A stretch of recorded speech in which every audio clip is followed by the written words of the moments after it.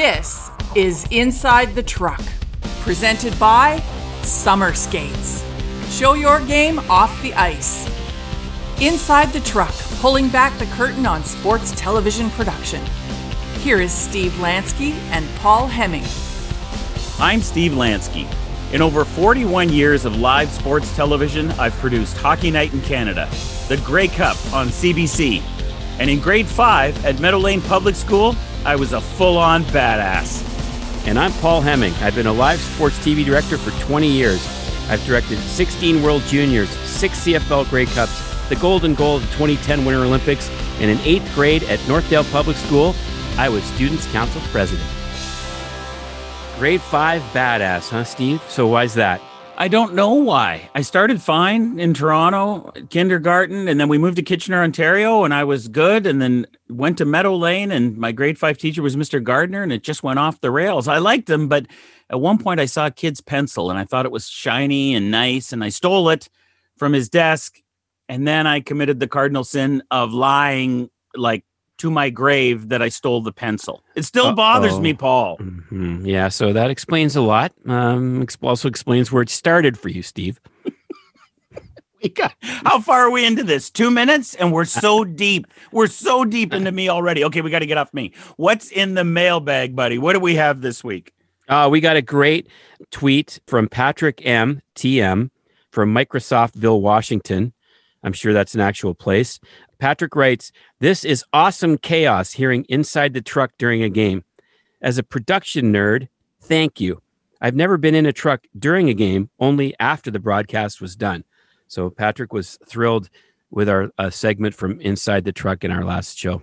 Right. And in our last episode, we played a chunk of you in the Hockey Night truck, and it was just Joffrey Lupul scored a goal, and it was just back and forth crazy. And I guess maybe people in the truck sound angry when that happens. If you're a lay person watching, nobody's angry. They just have these really specific jobs that they're trying to do in a defined time period. So there's an urgency, right? Absolutely. It sounds like everybody's just screaming at each other, but it is, again, it's controlled chaos, as I like to call it. The key is separating work from personal. So that when you go out after the game, it's not like, I'll take a red wine and a Caesar salad and a steak, but don't bring me my wine until after you bring me a glass of Perrier. And then I'm going to have the cheesecake for dessert. You have to back off a bit when you're in your personal life. Are you implying that's the wrong way to order in a restaurant? Because now this show has really started badly for me. First, my grade 5 transgressions have been exposed. That is how I order. This is bad. Yeah.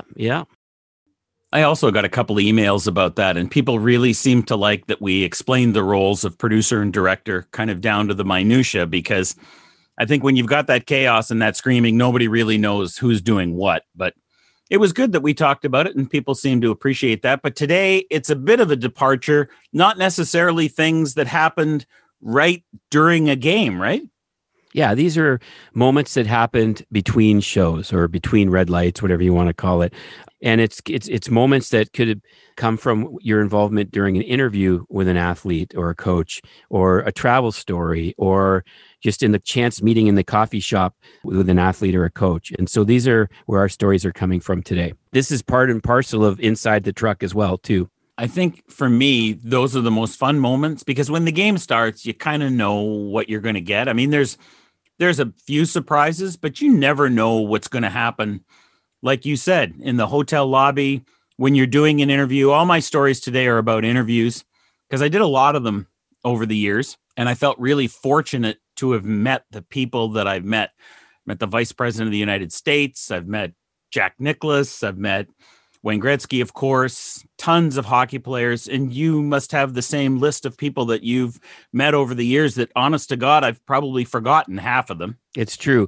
And from it's like sit-down interviews, the best sit-down interviews always were with head coaches from football teams or coordinators, because football is a microcosm for like everything in life, really. You know what I mean? And so there were a lot of takeaways for me listening to head coaches, great head coaches from the past. And I would take those moments that when he's talking about his football team, and I would actually transpose those to moments in life, learning moments in life. I had Wally Buono one day in Vancouver, the longtime CFL legend, tell me that there were microscopic holes in condoms. I mean, who knew, right? That was something I learned from Wally.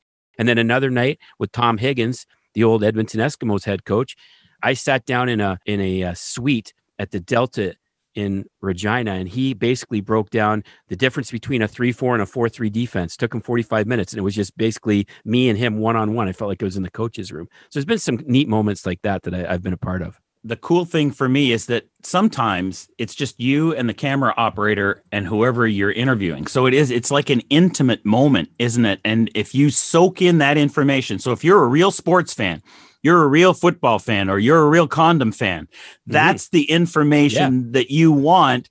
And you feel like you're the only one getting it at that moment, right? You're not in a scrum. You're just in a quiet place where you can talk to that person.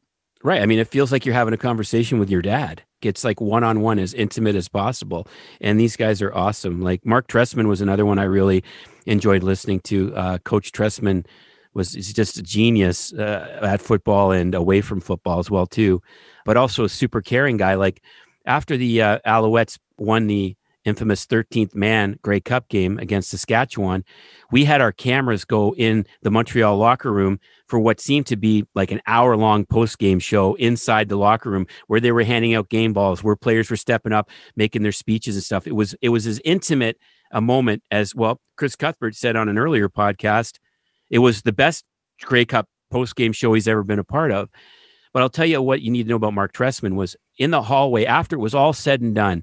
I ran in to use the restroom, and I bumped into Mark Trestman in the hallway at McMahon Stadium in Calgary. He was with his wife and his family, and he stepped away from his wife and his family and pulled me aside and said, "Hey, was that stuff in the locker room? Was it okay? Were we good enough for you guys?" And I was like, "Are you kidding me? You just won the Grey Cup. You're standing here with your wife and your family, and you just want to make sure that you didn't let TV down." Like, those are moments I'll take with me to my grave, because I'm like, wow, those are lifetime moments right there.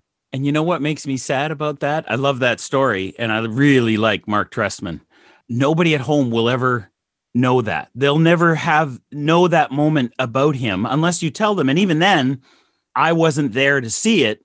It doesn't surprise me, but it tells you so much about that person that you will never find out any other way, because when the red light's on and the camera's on, they can often be different people, right? This leads me into my first story, Steve, which involves a couple of delayed flights and a coach's office in Detroit. I'll tease it like that. So we're going to go in the Wayback Machine here to December of 2010. Okay. So I'm working for TSN, directing NHL games. We have a game in Washington, and that we play we have shows back to back that night in DC, and then the next night in Detroit. So, get to the airport early in the morning on game day at Reagan in DC. And of course, these are the moments where you're like living and dying, right? Because you can't have anything go wrong, because you've got to fly from Washington to Detroit. You got to land. You got to take the 40-minute ride to downtown Detroit, check into your hotel, basically just have enough time to dump your bag out, have a shower, get dressed, and then get right to Joe Louis Arena. So there's no time for delays. Turns out that my flight gets delayed like multiple times. I'm traveling with Pierre Maguire. And now not so much stressful for Pierre. Pierre's on the phone. He's doing radio. He's grabbing Starbucks. He's got nothing going on. He knows that he doesn't have to be at the rink till 5. So he'll get there when he gets there. But for me, I got to be there at like noon, 1 o'clock. So my window is closing quickly. Yeah. So anyway, we get to the point now where, I don't know, we're delayed by 2, 3, 4 hours. I'm in communication with, the production crew that I'm going to work with that night in Detroit, saying, hey, things are getting a little bit tight here. I'm going to get there. I just don't know when. So anyway, we get to the point where I turn around and say to Pierre, I'm going to have to go right to the truck. I'm wearing like jeans, a sweatshirt, a ball cap, like just travel day clothes, right? I go, I'm going to have to go to the truck, and I'm going to have to look like this. And he goes, hold on. He goes, hold on, Chop. Let me try something for you. Now, is that not a rookie mistake, thinking you're going to get to shouldn't you be dressed to go straight to the truck? And then if you got to go to, I assume you're staying at the Ren Center in Detroit. If you got to go to the hotel, that would be a bonus. Is that not a rookie move there? Well, that would be the rookie move, would be to get up and do all that. The veteran move would be to get up 5 minutes before you're supposed to be in the lobby, throw a hat on, barely brush your teeth, and get in the taxi and go, because you're trying to milk as much sleep out of that night as you can get. So I think we see that I think we got opposite on that one. Yeah. My move was the vet move. Getting up 2 hours early to shower and all that and get dressed for work. That's the rookie move. So anyway, so Pierre says, I think I got a solution. And he walks away and he's on his phone. And I'm like, oh, okay, I don't know. I'm not sure where this is going, but okay. So Pierre comes back to me, said, you're looked after, Chop. He said, when you land in Detroit, go right to the rink. I'm like, well, but how am I going to get ready for work? And he said, I've arranged everything. You got Mike Babcock's office. It's all yours. When you get there, just take your time. You're right there. Boom. You're right at Joe. Walk out into the truck. You're good. The head coach of the Red Wings, you're going to go into his office at the Joe, right? Yep, exactly. Okay. Right. Okay. And so I'm like, wow, okay. So like half of me is thinking this story's like, this something stinks here. Like there's no way Mike Babcock is going to say, yeah, sure. Go ahead. Just, I'm not there right now. I'm at home for lunch, but you can use my office. Right. So, but the other half of me is thinking, well, he is tight with Pierre. And how could Pierre say this if it wasn't true? Right. So sure enough, we land in Detroit. Pierre and I get in separate cars. He takes one to the hotel and I take one to the Joe. So we pull up at Joe Louis Arena, grab my bags and stuff, hop out, walk in to security. I show him my NHL badge that gets me in the rink. So now I'm walking down that long hallway to the Red Wings dressing room. Right. Everything's red and white though. All red and white, right? Right. And there's pictures of Gordie Howe, right? And and Alex Delvecchio and Stanley Cup president and everything. Anyway, So we're walking down there and there's this one lonely security guard at the end of the hall. And he's guarding the tunnel that goes to the Wings dressing room. So I get to this and I'm thinking, this is where my story ends right here, right? But he's going to go, yeah, no, nice try, guy. Sorry, not today, right? So I walk up to the guy and I say, yeah, hi, my name's Paul Hemming. I'm with TSN. Apparently, I've been given permission to use Coach Babcock's room to get ready. And he goes, oh, yeah, Paul, we've been expecting you right this way. Are you serious? Yeah. He's like, yeah, no problem. Right this way. He goes, Coach Babcock office is on the right, first door on your right. I'm like, yeah, no, I've been in there. Cool. Awesome. Thank you. You walk in the door and on the right is Mike's office. And then there's a little mini hallway and it goes and it opens up into the coach's room where all the stalls are for all the other coaches. Right. Right. Big bathroom on the left, big step in shower, just like you'd see in a locker room. Right. Yeah. I'm like, wow, okay. So I put my bags down and for a brief moment, I just stand there and I look around. Can you believe the people, the coaches, the Hall of Famers, the conversations that have gone on in this room? And I'm just standing in there alone in dead silence, right? And then quickly I looked at my watch and like, oh man, I'm already like 20 minutes late for work. Okay, I gotta hop in the shower. So I gear down in the middle of the coach's room, and there's a stack of towels and stuff. So I go in there and I'm getting all cleaned up. Don't need to shave. I don't really grow beards that well, so I passed on the shave. But I hop in. I'm starting to lather up and everything. I'm looking around. I'm like, I don't have any. I normally use hotel soap and shampoo, but anyway, thank God that the shower was stocked with American Crew product. Well, there wasn't anything. There wasn't anything. But when Babs knew you were coming, he said, we need toiletries in there for Hemming, right? And you know how Babs always has the great hair, right? His hair's always the best, right? If there was a hair hall of fame for coaches, he'd be in it. First ballot. Yeah. Anyway, I always wondered what it was they used. It was American Crew because he had American Crew shampoo, American Crew conditioner, American Crew pomade, gel. That's what he used. And so that was awesome. So I showered up, he figured he invited me to use the place. So I did. I used his shampoo. I used his conditioner. And then I pomade up my hair that night. I looked exactly like Mike Babcock when I left his office. It was perfect. Grab my bags, walk into the truck. Hey guys, here I am. It was perfect. I think I ended up only being like 30 minutes late for work. I'm sitting listening to that story and I'm thinking, Babcock's going to walk in and say, what the hell are you doing in here? But you skated on that one. You got the full skate on that one. 100%. I didn't have an iPhone back then. I had a BlackBerry and they didn't really take great pictures. And I mean, I should have archived that entire moment, but I didn't. I only just have it in my head now to remember it. I can only assume that the next time you did a game in Detroit, the invitation was open and you once again showered in Mike's office. It was just a little uncomfortable because he was in there at the time. Is that right? Yeah, no, the next time I was like, thanks, coach. That'll never happen again. I owe you one. Well, one of my memories involves an NHL coach, not Mike Babcock, and it doesn't have the same charming ending that yours does, unfortunately. So I'm doing Sportsnet's hockey studio. It's December 1999. And Roger Nielsen, is coaching the Philadelphia Flyers. He's their head coach. And he's had some health challenges, but nothing's been revealed. But this is a Friday. And on the Friday in Philadelphia, Roger has a very small press conference that announces he has cancer. He's fighting cancer. And the Flyers under Bobby Clarke always did strange things. And what he did was he did that press conference, and then they immediately got on a plane and flew to Toronto because they had a game in Toronto that Saturday night. Now, we had a Sportsnet game that Friday night. So as soon as Roger makes this announcement and the Flyers are coming to Toronto, Darren Dreger and I and Mike Keenan, who were doing Sportsnet's hockey studio at that time, said, we need to try and get an interview with Raj this afternoon after they land. So we get on the phone to the Flyers. Darren gets on the phone to the Flyers, and Roger will do a sit-down interview with us once he gets to the hotel in Toronto. So the Flyers are going to land in Toronto. They're going to go to, I think it was the Harbor Castle in Toronto. Then Roger's going to do a short press conference. Then we're going to get a sit-down interview with Roger Nielsen. Now, the beauty of this is Hockey Night will do the same thing, but theirs won't air till Saturday night, and ours will air tonight, which is Friday, because we had an NHL game because Sportsnet had the NHL rights.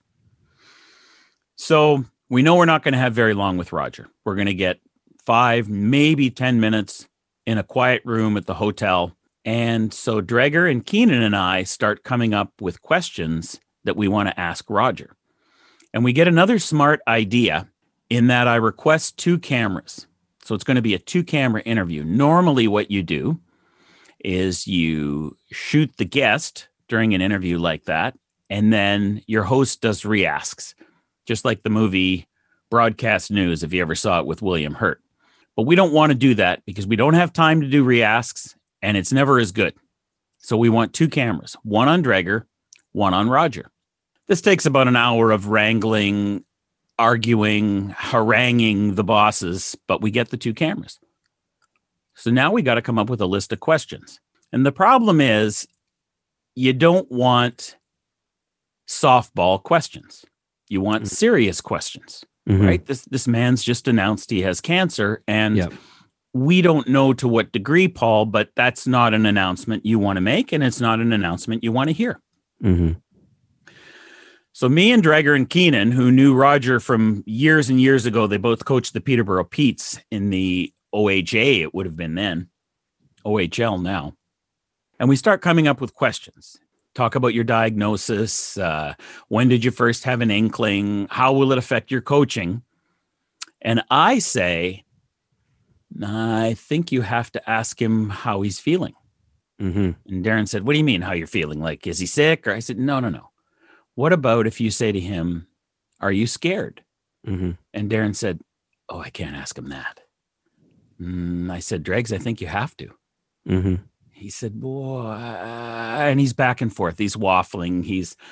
Keenan sits on the fence. Keenan won't answer because he's a coach and he won't, subscribe to the theory that we should ask that question. And I said, Dregs, I really, really, really think you have to say to him, are you scared? You can make it your last question if you want, but I think you have to ask him. And again, it doesn't work in the re-ask scenario. You really need those 2 cameras.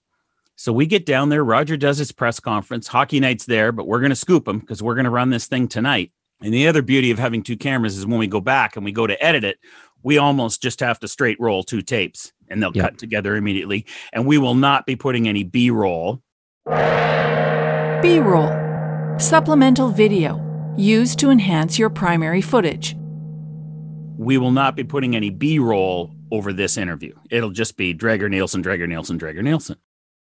So we get down there and we set up and we're ready, and Roger comes in and he sits in the chair and Darren does the back and forth interview.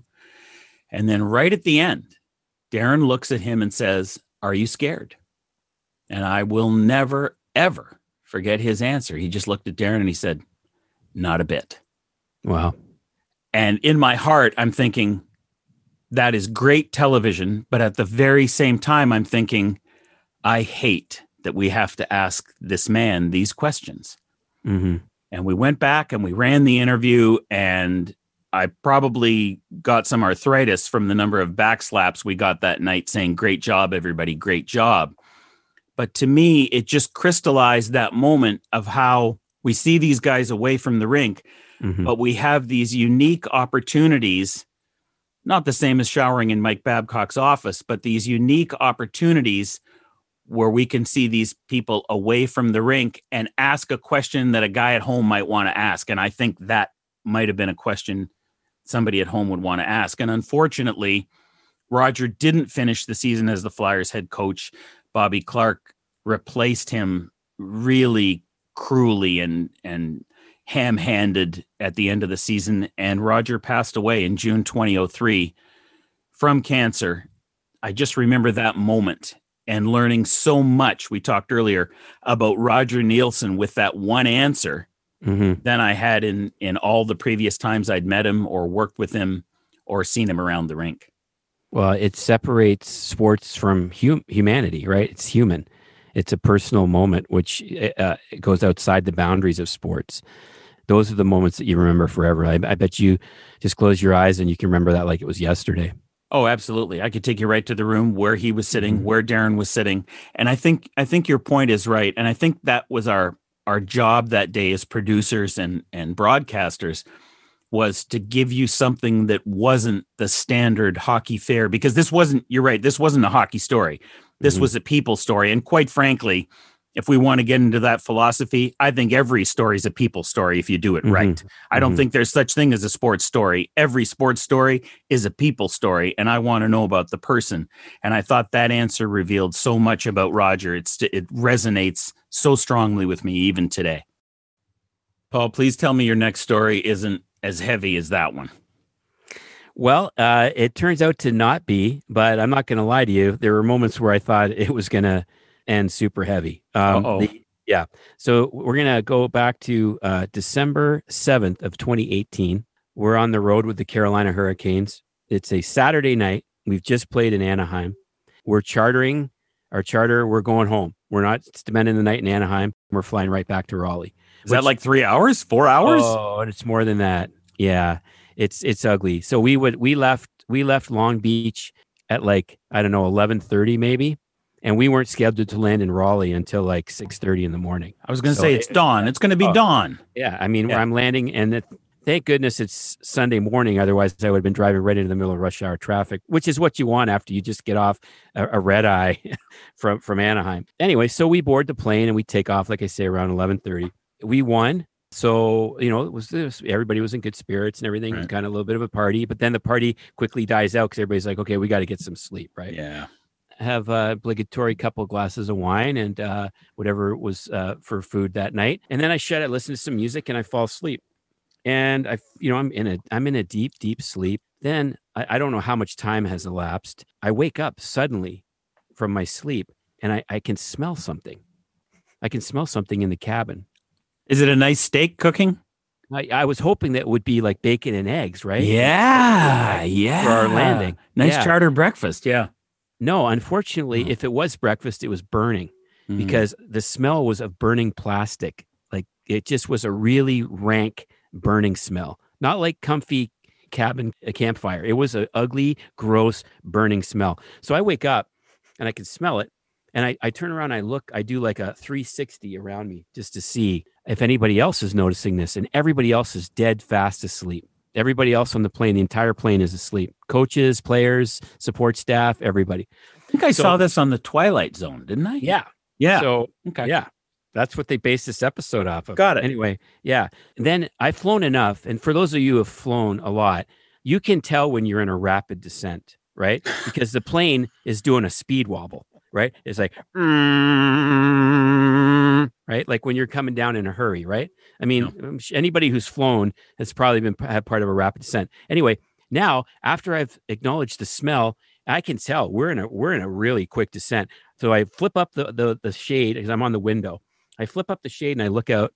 We are not even close. Like the sun should be up if we're landing in Raleigh, right? Right. Because it's 6:30 in the morning. Right. No, it's still pitch black. And I Right. flip up the shade and I flip the shade down and I'm like, this is not good. This is not good. We're landing quickly, and it seems to be in the middle of nowhere. Well, nowhere ended up being Tulsa, Oklahoma, Steve. As it turned out, we were in a rapid descent. We were in an emergency. We were in a state of emergency, actually. Minutes late, less than 2 minutes later, the flight crew was running from the back alley to the front galley, and Rod Brindamore was woken up, and Mike Sundheim, our VP of communications, he was awake, and now they were having this meeting in the cockpit area, like just outside the cockpit door. And now everybody on the plane's starting to wake up, and it's like and they're all going, "Hey, I smell something burning." There was smoke. There was smoke in the cockpit. We were emergency landing in Tulsa, Oklahoma.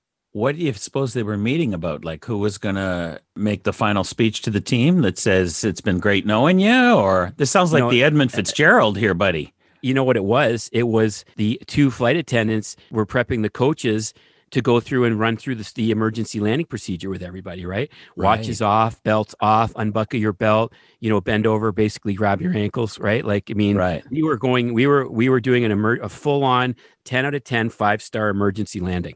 And no voice over the PA saying, "Hey, everybody, this is your captain speaking, Captain Dave. We're having a few problems." None of that stuff? Yeah, Captain Dave came on. Okay. And basically it was this in a super calm pilot voice, right? Like they learn in pilot school. Right. It's like, we are going to make a quick little stop here, and we'll be landing in Tulsa shortly, and we'll get back to you with more information when it's available. It's like, I'm like, are you kidding me? I turned on my phone to see if I could get a signal so I could phone my family and tell them that I love them. Right. And that if I never see them again, please remember me, right? We speed wobble all the way down, and we hit that we hit that runway in Tulsa harder than ever. Like, the overhead bins pop, stuff starts falling off the plane. It was just, drink carts were shaking. It was a really scary landing. We come to the quickest stop we've ever stopped. And I look out, I flip open the shade, I look outside, and there's 4 Tulsa, Oklahoma Fire Department trucks strategically parked at all 4 corners of the plane. This is an episode of Mayday is what this is. Yeah. So we've landed, but so now they pop the door, the air stairs come flying up, and we get an army of Tulsa firefighters in the plane. Oh, they come in. They don't get you out in the plane. And they're in full on firefighter regalia, right? Oh yeah. Like, I mean, they got the masks on. It's like they're going in to fight an inferno, right? Yeah. And they start opening, pop all the overhead bins. They're ripping down, where the overhead, where the button is for the overhead light and stuff. Yeah. They're pulling all that down. They're looking at wiring. Anyway, so long story short was that we had there's a circuit board underneath the plane that controls all the flight data, right? Yeah. And this thing shorted and it burned out. Yeah. So that smell was the electrical burning smell of this panel, right? Yeah. So basically, if we don't get that fixed, God only knows what happens, right? So anyway, it takes them a while to figure this out, right? So they're ripping the plane apart. Yeah. And then finally they get underneath. Obviously, firefighters were underneath as well, too, and they found the source of the burning, and that's what it was. And so God bless the Tulsa, Oklahoma Fire Department, who, ran into that plane not having a clue what they were about, what they were getting themselves into. And also, thank you really to the Carolina Hurricanes for keeping us in the dark, because there's no way I would have ever wanted to known that the circuit board that's responsible for keeping the plane in the air had fried out, right? So thanks for that as well, too. Okay, but the best part is, when you fly a charter, you're not like a regular airliner. You can't just pull into Memphis and go, "Oh, we'll pull up to the Delta space and they'll fix our plane," right? Mm-hmm. So you can't. So you travel your own flight repairman, basically. He's the maintenance guy. Mm-hmm. And so we just happened to have an extra one of those circuit boards. I guess they travel with one on board. So he actually replaced it. And 2 hours later, we were back up in the air and we flew home safely to Raleigh. But that was a scary night. I mean, the 2 scariest moments were I woke up and I was the only one awake, looking around the entire plane of the Carolina Hurricanes, looking in the eyes of Sebastian Aho, Jacob Slavin, Rod Brindamore, going, this might be the last moment that these people ever see these people alive. Anyway, it was a scary night, one I will not forget. And what was the general reaction from the players when it became known that there may be some distress? Was everybody pretty calm? Were one or two guys up running around? What was the deal? No, everybody was remarkably calm. I don't know if that's just because they had an excellent case of composure, or if because they were scared crapless, right? It was a crap your pants moment, but everybody stayed, remarkably calm. So, wow. I did not know that story. I'm glad it turned out well for you, though. Yeah, no, I'm here to tell you about it and all our listeners. So it was a good ending. But I'm not going to lie to you, Steve. There was probably about 10 to 15 minutes in there where I thought, I've been on some emergency landings before. This could have a bad ending, but it didn't. I don't know if you realized you got kind of worked up in the middle of there and you referred to Tulsa as Memphis. Oh, okay. Yeah, but you don't want to tell that story again, do you? No, I'm not doing that. I think I just got my country songs mixed up. So instead of Tulsa, I was walking in Memphis. I think that's what I'm going to say about that. That makes perfect sense. Yeah. I don't know how many flights I've taken over the years. I don't ever remember an emergency landing or even an aborted takeoff. So now that I've said that out loud, I will knock wood, which is the top of my head, and pray that I never have one of those. So my funniest story that I remember, we're going back to October 23rd, 1984. So I've started with Hockey Night. And Glenn Sather's the coach and general manager of the Edmonton Oilers. The Grand Poobah, I think, was actually on his business card. Everybody at Hockey Nights wants an interview with Slats, a sit-down interview, a feature interview. He's not going to do one with these clowns. But I start bugging him, will you do a sit-down with me? Can we do a sit-down? I've known Glenn for not a decade, but close. Finally, he says, all right, Lansky, I'll do a sit-down interview with you. I'm like, great. Where do you want to go in your office at the rink? Or he goes, no. He says, I'm going pheasant hunting next week, north of Edmonton. And you can come, you can shoot the pheasant hunting, and then afterwards we'll do the interview. I'm like, yeah. I'm like, well, what are you going to say? I'm not going to say no, right? Right. What I know about pheasant hunting, you could slide into a thimble and have plenty of room left. So I say, fine. So I can't remember. I guess he picked me up at the hotel, and then he picked up another buddy, and we started to drive northeast of Edmonton and got a camera operator as well, a guy named Jeff Stickle from ITV, nickname Sticks, because that's a slang term for a tripod, right? Oh, good point. Yeah. Brilliant. Yeah, it was a double entendre for the nickname for Sticks' nickname. So me and Jeff Stickle go up to this somewhere northeast of Edmonton. There's 7 total people, 2 of us and 5 of Glenn's group.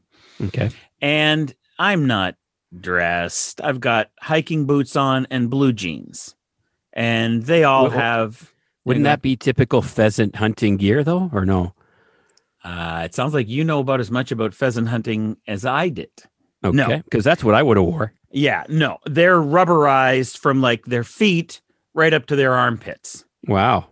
So here's what I don't realize. And it's not very warm, Paul. It's probably 8 degrees max.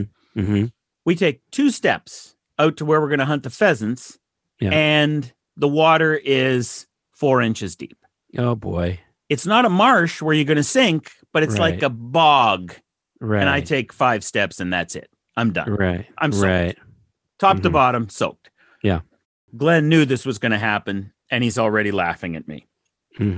So we're getting shots of Glenn pheasant hunting with these guys. Now, this was a farm, so they'd kind of it could have even been against the law. I have no idea.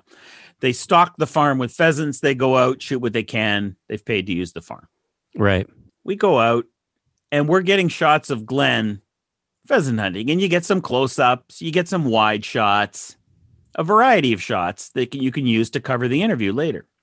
So we're about 15 or 20 minutes into this sloshing around the marsh, and I can still remember it at this moment. It was living hell is a strong term, but it was close. It was close, man. It was close, but we're getting some good shots. And then at one point, we're about 25 or 30 feet away from Glenn, and we're getting a nice shot of him kind of moving through the reeds, kind of coming towards us.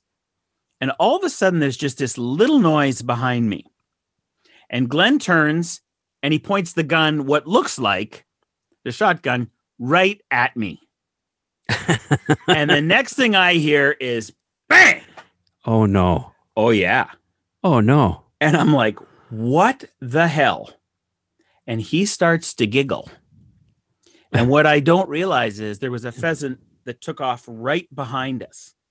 Oh, yeah. Glenn thought it would be funny just to shoot it when it was about, I don't know, 1.5 inches above our heads. I'm sure it wasn't. Yeah. That's hilarious. Yeah.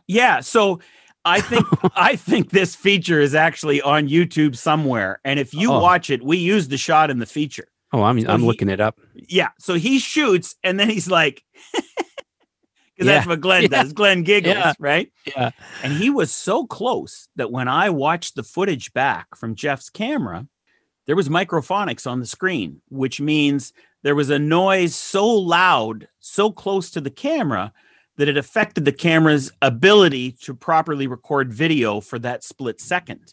That's how close it was. Yeah. Goodness. Yes. Oh. So now I'm wet from the waist down for another reason. Yeah. The warm wet. And that's right. The warm wet. And he thinks this is funny. And I remember saying, that's not funny. And he's like, oh yeah, that was pretty funny. That was pretty funny. Oh my goodness. Yeah. Thank God he was a terrible aim. Well, no, he got the pheasant. Thank God he was a good aim. Oh, so he got the bird, but he didn't get you. So I guess. Of course he's going to get the bird because he's Glenn. He'd never miss, but he just thought it was like, here's a good idea, Slats. How about not shooting the gun over our heads? Right. What about that? Right. So I can still, like, my palms sweated instantly, and we finished and we went back. And we did the interview there's this little cabin and we had some hot chocolate and it was nice and warm. And unfortunately, and this is kind of the sad part of the story, we get into so we've been out there all day. It's like 6 or 7 degrees. Right. We go into the cabin and Jeff doesn't let the camera warm up long enough. Uh-huh. So his lens starts to fog during this interview. You're only getting one sit down with Glenn Sather after pheasant hunting. Yeah. And he doesn't tell me. He tells me later he keeps wiping off his viewfinder to get but the fog's not on the viewfinder. It's on the lens. Right. You can't do anything about that. No, you can't. So when you watch the feature, we had to minimize how much we put Glenn on camera, which made me really sad because it was a really hard work day to get all this. And it was still a great feature. But I put it down in my diary or my journal as the day I almost died at the hands of Glenn Sather, because really that's my takeaway from that one. Yeah. Now that's what I call shooting a feature, Steve. You were waiting 7 minutes for that. That was gold. I was just sitting on it. That was gold. All right, funny man. From Edmonton, we head east to the Keystone State. You're up. This story comes to us from Pittsburgh, PA. Right. This is back when I'm working on the NHL on TSN, and as the director, it was my job to travel the backdrop. The backdrop's is sort of like the drape that we put behind the players when we interview them, and they've got the TSN NHL logo on it and our sponsor logos and stuff. So as the director, it was my job to carry these and make sure that they get put up in the hallway near the dressing room where we're going to do interviews. And it's a set that you put in the studio when you're on the road, and you carry it in a separate series of suitcases or one suitcase, right? Yeah, that's one version. We simplified it and just went down to like this big 10 by 12 spandex backdrop with grommets that you could just grommet up anywhere, right? Right. But the thing about it is that they didn't travel. The kind that you described, Steve, travel great. They're basically an accordion. They pop up and they look great. Yeah. But this one that we traveled, when I would pull it out of my bag, it looked like I slept in it. Now we're doing TV in HD, right? So you can't have that because HD makes great look great, but makes awful look whatever the word is for worse than awful. So I came up with a plan. I had a plan for this. I was going to say creases in the backdrop or creases on your face. They all show up in HD. And why am I not surprised that you had a plan? Did you get out the old ironing board and just give it a whirl, or what'd you do? I traveled my own steamer. And of course you did. Yeah. Yeah. Do not leave home without it. 1999 at Bed Bath & Beyond, life-saving device that I would pull out of my knapsack and fill it up. I'd run into a dressing room on the floor level, and I'd fill it up with water, plug it into the wall, let it start steaming, and I would steam every single crease and wrinkle out of that backdrop so it looked brand spanking new. So that night, I'm doing it in the hallway, the visitor hallway in Pittsburgh. So what happens is when the players arrive in Pittsburgh, the home team, they come in at the parkade, they enter the building, and they walk right down the visitor hallway, into their room. Which rink are we in? The Civic Arena or the new one? PPG Paints or whatever it's called? Yeah, this is PPG Paints. Yeah. Okay. So anyway, and the timing of this that I did this was like on our meal break. So it was around the same time that the players were arriving, right? Right. So sure enough, I'm there steaming. And this process takes me like 15, 20 minutes to do it properly. And so I'm steaming away, and Chris Letang walks by me, and Marc-Andre Fleury walks by me, and I'm like, hey, good luck tonight, guys, or whatever, right? So I'm like about 3/4 of the way through, and I'm not paying attention because I'm looking at the backdrop and steaming it. And I know that there's somebody right behind me, like off my right shoulder. And so I just stop for a second. I look away to see who it is. And it's 87. It's Sid. He goes to me, he goes, wow. He goes, that's impressive. I said, oh, really? He goes, unbelievable. He goes, you do this for every game? And I go, yeah, every game. And he goes, well, why? And I said, because the wrinkles, you can see them in HD, and I don't go for that. It's got to look brand new. And Sid looked at me and he goes, you know what that is? That's attention to detail. And he said, that's what wins Stanley Cups. And I said to him, and that's also what makes great TV shows too. Nice. So you gave the kid an education right there. Now, was this before or after the goal in 2010 at the Olympic Winter Games that he scored, the golden goal? This was after.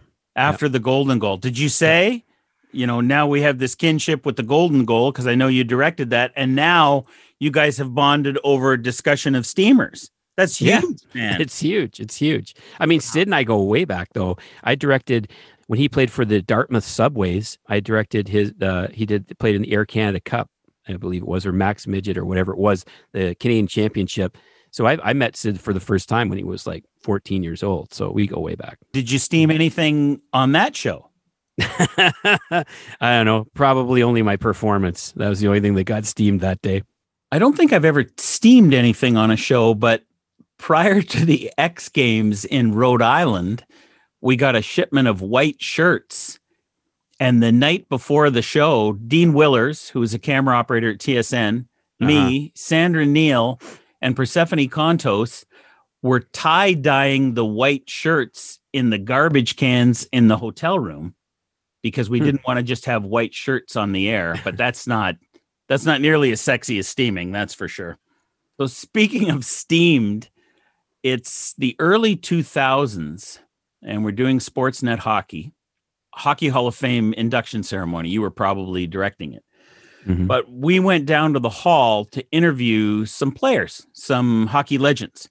And we're going to interview Ted Lindsay. And Christine Simpson's going to do the interview. And we set up in an upper level of the, what do they call it at the Hall of Fame where all the trophies are? Is that the Great Hall? The Belgrade Hall, yeah. Belgrade Hall, yeah. The Great Hall, yeah. Yeah, so we're set up above the Great Hall, kind of looking down. And Chris is preparing for the interview. And I said, I'll go and get Ted Lindsay for you. Terrible Ted kind of tried to get the NHLPA started, and that didn't do any favors in his career. And the Ted Lindsay Award is now named for him, which is the MVP that the players vote on in the NHL. So Ted Lindsay's a legend, for God's sakes. So I say, well, I'll go get Ted Lindsay. So he's at the Royal York Hotel, which, what do you figure? 10-minute walk away from the Hockey Hall of Fame in Toronto? Yeah, not even. Yep. Right. So I walk over. Ted's going to meet me in the lobby, and he's there with his wife. I say, Ted, I'm going to, Christine Simpson got in touch with you. My name is Steve Lansky. I'm here to walk you over to the Hockey Hall of Fame. Great. So they're, not 22 and 23 years old. So we're not walking very fast. Yeah. And I'm so it's a half an hour walk. Well, it was probably 20 minutes. Yeah. Yeah. So I say, how was your, trip to Toronto? Enjoying the hotel. And then I'm kind of out of things to say, but because I'm a sports fan, like right down to my core, I decide I'm going to ask him some sports questions. So I say, who's the toughest player you ever played against? And we're walking along. We're underground in one of those underground tunnels. I say, who's the toughest player you ever played against? And he keeps walking. Doesn't even look at me. No. So we take, 5 steps, 10 steps. And I'm thinking, maybe his hearing's going a little. So I say, hit with it again. Yeah. So I say, who's the toughest player you ever played against? And he stops and he looks at me and he doesn't grab me, but he looks like he's going to grab me. Oh, and boy. He says, yeah. And that his wife goes, uh-oh, like under her breath. Uh-oh. And he goes, Mm-hmm. I'm thinking, do you mind? And I'm like, no, I do not mind. You take as long as you wish. And we turn and we walk again. And I'm thinking, oh my God, first of all, now I know what everybody who ever fought Ted Lindsay in an NHL game felt like. And second of all, I got him riled up. It better be a good answer. So we walk about 10 more feet and he stops again. And he looks at me and he says, I thought really hard, but I got to go with the Rocket. Wow. Yeah. And I said, well, that makes sense. He said, his eyes were just wild. Wild. Wow. He was the toughest. That's cool. Yeah. And then we turned and started walking again. And I was so scared. I'm not sure I asked another question, but at one point he got a little ahead of us and his wife looked over at me and she just made the face like, you dumbass, what are you doing? She's seen the movie 1,000 times, right? Yeah. And I'm just like, oh, and I kind of made this face and she giggled under her breath a little bit and they carried on. But that was my Ted Lindsay, don't ask me again. I heard you the first time moment, but I'll never forget the answer. And it was a good one, which I liked. Terrible Ted. Love that guy. All right. Story time's over. Time to turn out the lights, fluff up your pillow, and it's Q&A, Paul. It's Q&A. And just as a reminder to our listeners, we got an amazing Q&A prize pack, compliments of our sponsors at Conquest Hockey and Summer Skates. Two great brands collide here, Steve. Second only to when chocolate collided with peanut butter. So how about this, listeners? If your question is selected for our Q&A segment, you'll receive a pair of Conquest Hockey branded summer skate sandals and 2 skate lace koozies, compliments of our great partners at Conquest Hockey and Summer Skates. Yep, Summer Skates and Conquest Hockey, absolutely delicious together. Paul, what's our question today?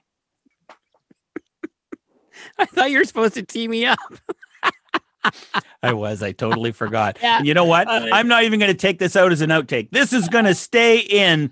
This is not going to be an outtake. Paul, what's our question today? Our question comes from London, Ontario, the Forest City, from Scott Navarro. Also my hometown as well, too. So cheers, Scott. What are your thoughts on banter between play-by-play and color during a hockey telecast? Leave in the play-by-play guy until the color jumps in on the whistle, or do you like the conversations during play? Thoughts? Yeah, that's a good question. If we're only talking about hockey, because I think it's different in football and baseball, maybe not so different in basketball. I think basketball's like hockey. I think there's only one determining factor, and that's what's the chemistry between your play-by-play guy and your color person. Mm-hmm. Are they both amenable to jumping in and talking with each other? Or is one of them, or do they both want a real structure while the play is on? So if I take Bob Cole and Harry Neal, for example, or Danny Gallivan and Dick Irvin, there was not a lot of back and forth between those guys while the play was on. First of all, Bob Cole wouldn't want to be talked to while the play was on. And I don't think Danny would either. And I don't think Dick would be interested in jumping in on Danny. But when the whistle went back in those days, there was a real structure to how you broadcast a game. But if you get commentators that do like to go back and forth, like let's say Gord Miller and Ray Ferraro on TSN, or one of the pairs that I really, really enjoyed, and they're not broadcasting together right now, is Paul Romanuk and Mike Johnston. Worked on that crew. Yeah, you did. That's right. I loved when they went back and forth because Paul was really good at saying to Johnny, hey, why would he do this? Or why would he do that? Or why would that happen? To me, that's the role of a play-by-play guy. To tee up the analyst for what he might want to talk about. I mean, you and I do it to a very small, infinitesimal degree in this podcast. But when you're on live television, that's a real jewel to have in your pocket, because that's how I find out what Mike Johnston's personality is or what Ray Ferraro's personality is. Whereas if I can only jump in on the whistle, and you know how it is today, Paul, they can cram 5 or 6 or 7 replays in there. I've got no time to show you who I am. I'm just talking about this save and that play at the blue line and that pass. And there's no time for personality. And I think you've got to get a really nice balance in there. And that's how you do it. You do it with a conversation, and sometimes it's during play and sometimes it's not. In football and baseball, it's different. I think that conversation has to happen a lot more, and does happen in baseball to the nth degree, because the game was built for that. And back in the day on radio, when Red Barber or Ernie Harwell or any of those guys were doing radio, if they happened to have an analyst with them, even the movie Major League, right? You go back and forth, you've got that banter. That's key, right? And you can look at this from two perspectives as well, Steve. This can be from, are you watching as a fan? Or in our case, are we watching it from inside the truck as well too? So for me, as a fan, I don't have a preference to whether it's a traditional play-by-play, stops talking on the whistle, or if it's more conversational. I have my favorites. So I have my favorite guys, and it doesn't matter what their style is, as long as I enjoy listening to them. And from a director's standpoint, for me, I'm listening to every word that both of them are saying, whether it's traditional pause on the whistle or if it's banter, because it's my job, if that whistle goes, in a heartbeat, to get them the picture of what they're talking about. So to be honest, when I'm in the truck working, I'm just listening for names and for key things to shoot, not have I enjoyed the banter. It's like, okay, he's talking about Tortorella. Okay, nope, now he's talking about Rod Brind'Amour. Nope, okay, now he's talking about Sebastian Aho. Nope, now he's talking about, Zach Werenski. I have to follow. That's how I watch it from the truck. But at home, I really don't have a preference. The only preference I have is, do I like listening to that guy or that team? And unless they tee it up for you on talkback, where they hit the key straight down to the truck and say, I want to talk about Torts on the whistle, you have to listen to, like you said, just these key words. They've said Brind'Amour 4 times in the last 20 seconds. My guess is they're going to talk about Rod Brind'Amour, because we can't listen to every word that's being said. We're doing, it seems like 20 other things at that time. So you just listen for keywords and phrases, or what they might want to talk about, or names that they use. Those are the things that resonate with you in the heat of the game, that you can use as crutches isn't the right word, but you can use as somewhere to go on the whistle that they'll want you to go, right? Yep, exactly. So Scott, I hope that answered your question. We did the best that we could from both angles. Congratulations on your Conquest Hockey Summer Skates prize pack. And remember, Conquest Hockey, play to win. Use the promo code INSIDE15 for 15% off your next order. Check them out. They got amazing gear. ConquestHockey.co. And Conquest Hockey and Summer Skates, delicious together. So that'll put a bow on episode 12. Remember, if you have not already done so, hit the subscribe button on your favorite platform. Don't forget to follow Inside the Truck on Twitter and Inside the Truck Podcast on Instagram to keep up to date with what's going on with the show. I'm Steve Lansky, grade 5 badass. He's Paul Hemming, grade 8 class president.